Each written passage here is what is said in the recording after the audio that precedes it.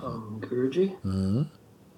When we had the recent retreat, and during the last day, a lot of unexpected fear came up because I thought I was doing pretty well, you know? Yes. And there was a lot of stuff coming up, so I raised my hand to actually ask you that question to offer up everything, including myself.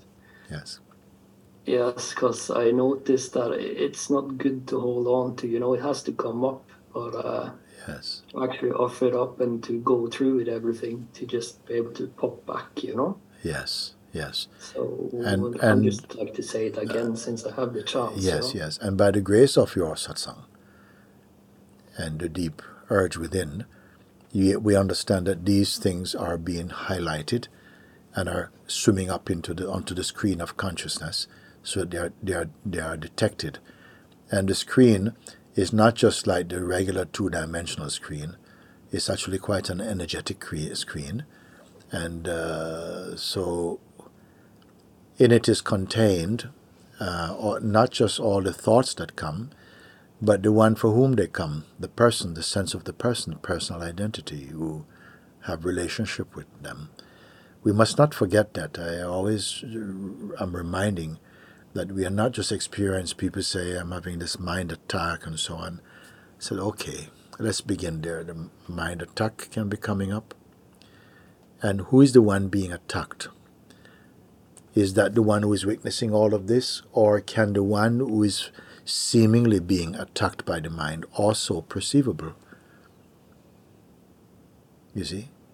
It's more subtle because normally, it's not the body that's really being under attack, although it can actually move into the bodily realm as well. So in the body you'll feel the kind of energetic presence of some sense of disturbance and so on. But the sense of the person is very close to that, the sense of I, me, and the one who is why me, this person also is seemed to be the subject of the attack, that being attacked. I'm asking everyone like this, that sense of attack and the one who is caught up in it or who feels under attack, is that one not also on the screen or not also perceivable? If I say to you, be aware of all that is arising in the mind through the senses or mind or imagination, be aware of all of that. All the movements that come through form and time is playing in front. All the association of memory and emotion and thought and time and identity, all of that are perceivable phenomenon, witnessed. And you can say, actually, we assume that the witness of them is the person who suffers them. And that would be reasonable to say this, the person who is suffering them, who is also witnessing them. But I would say the person, the personal sense also, is a sensation also that is perceived in the conscious field. And because we are unaccustomed to seeing in this way, some resistance may come, or someone may say, but that's very difficult to imagine because, of course it's happening to me.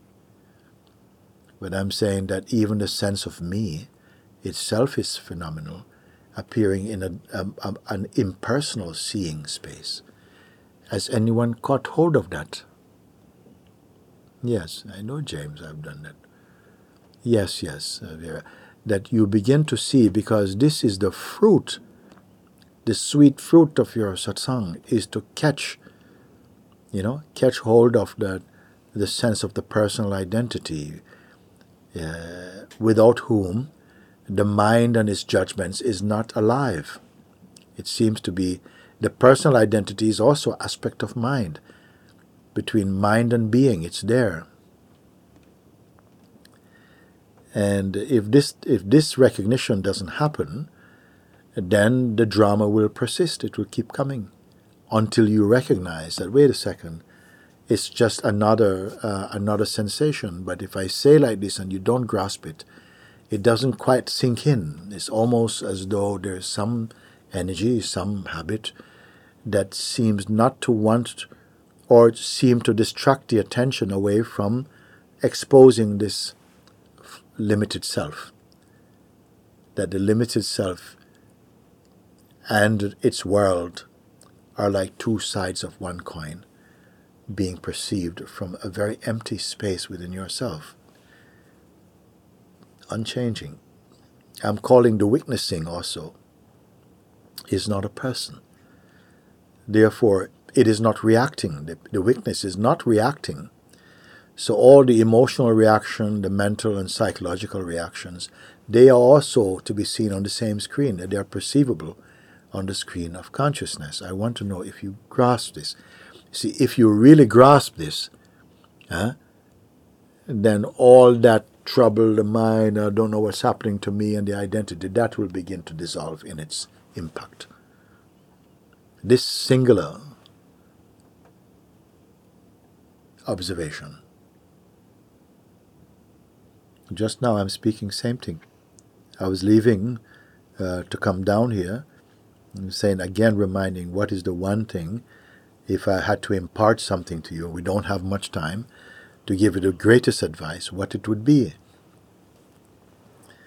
And I said that it would be that whatever arises as mind, that you begin to observe it dispassionately. Don't get involved, as though you're a mere witness on the scene.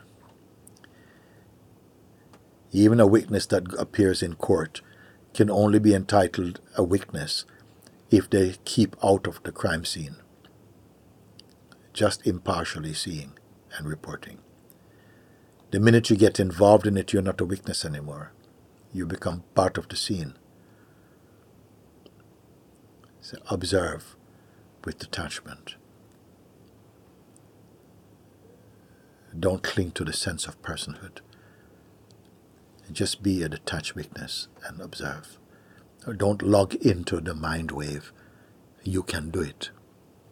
And stay with it, and you may experience that mind will come with so much juicy invitations to say connect. Just click. Just click save. Just click enter. You see? But you are also to notice that and just see with an equanimity of observation.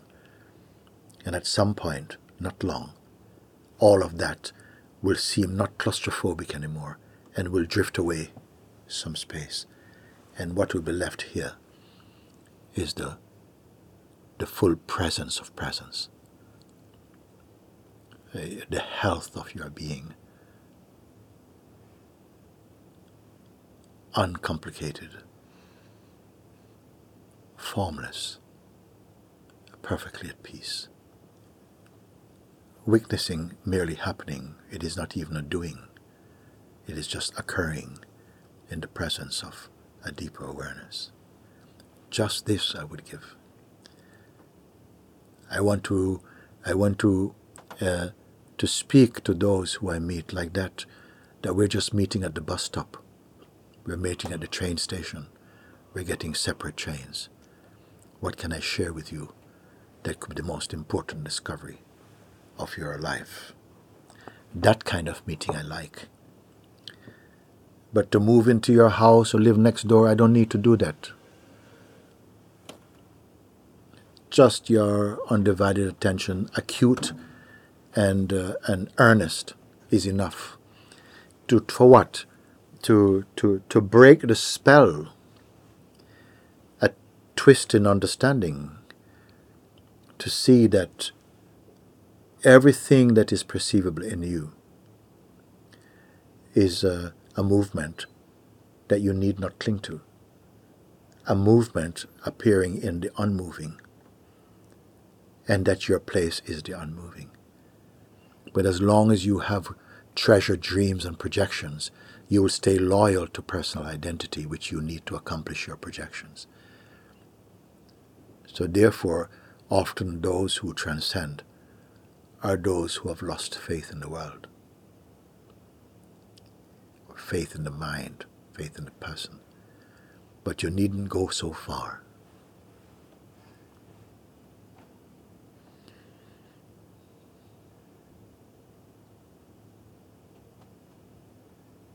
What if I told you your true being is eternally free, imperishable?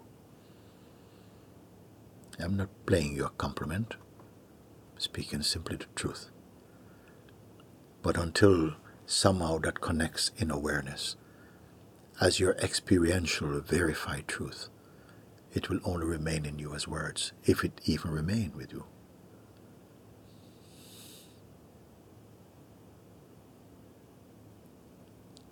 And what I'm sharing is the most natural, the most simple, because it is so already, simply that we are unaware of it. And why are we unaware of it?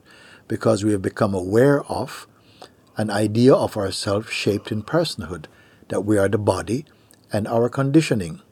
Even that does not hold up, because the body is changing, conditioning is changing. And something witnesses that which is changing.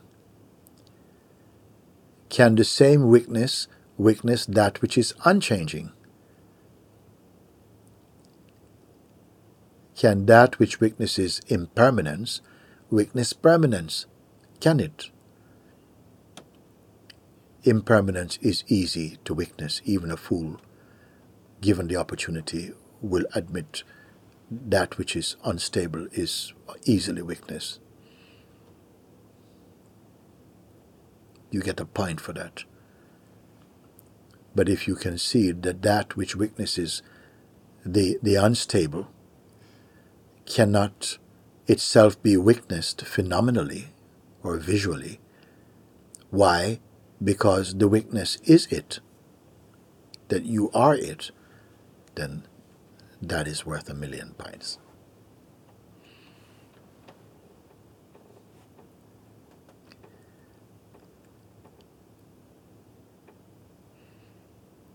But you're not in the points game.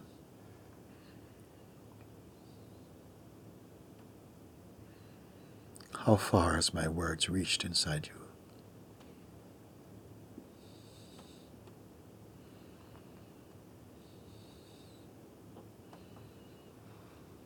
If you merely gargle with them in your mouth, they will also be easily spat out. Even hearing them before fully employing them inside your heart, they shall wipe the screen of the mind empty. Just if your heart is open to them, though it will not be enough, but it will be a mighty shift in your fortune.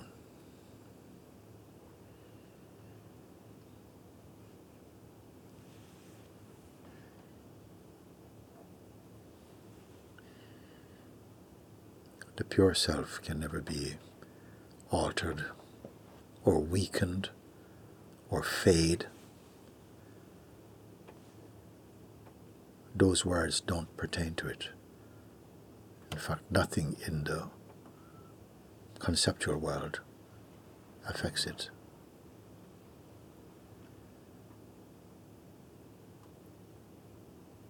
And yet it is the cause, the singular cause of all things perceived.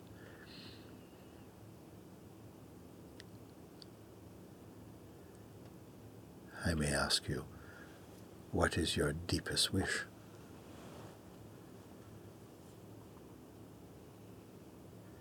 If you're even in touch with it enough to be honest about it.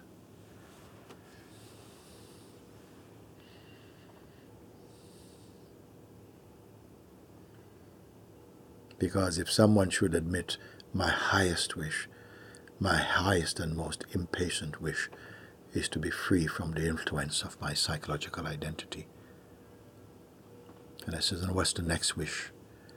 And you tell me something in the world, I'll say you will not accomplish it, because the one desire you have for the world will so fight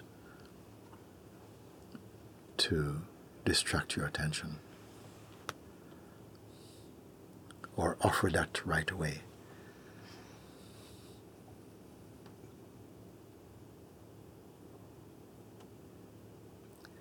perhaps the one thing that obscures or makes what I'm saying seem remote is the idea and the conviction you hold that you are a person getting somewhere.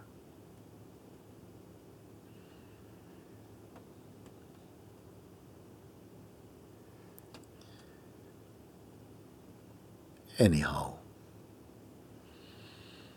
I just stopped by to say hello.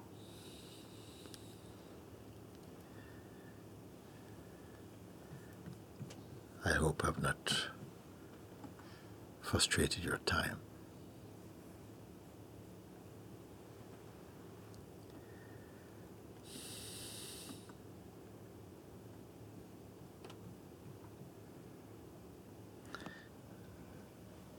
Lovely to see you. Love you all. Love you.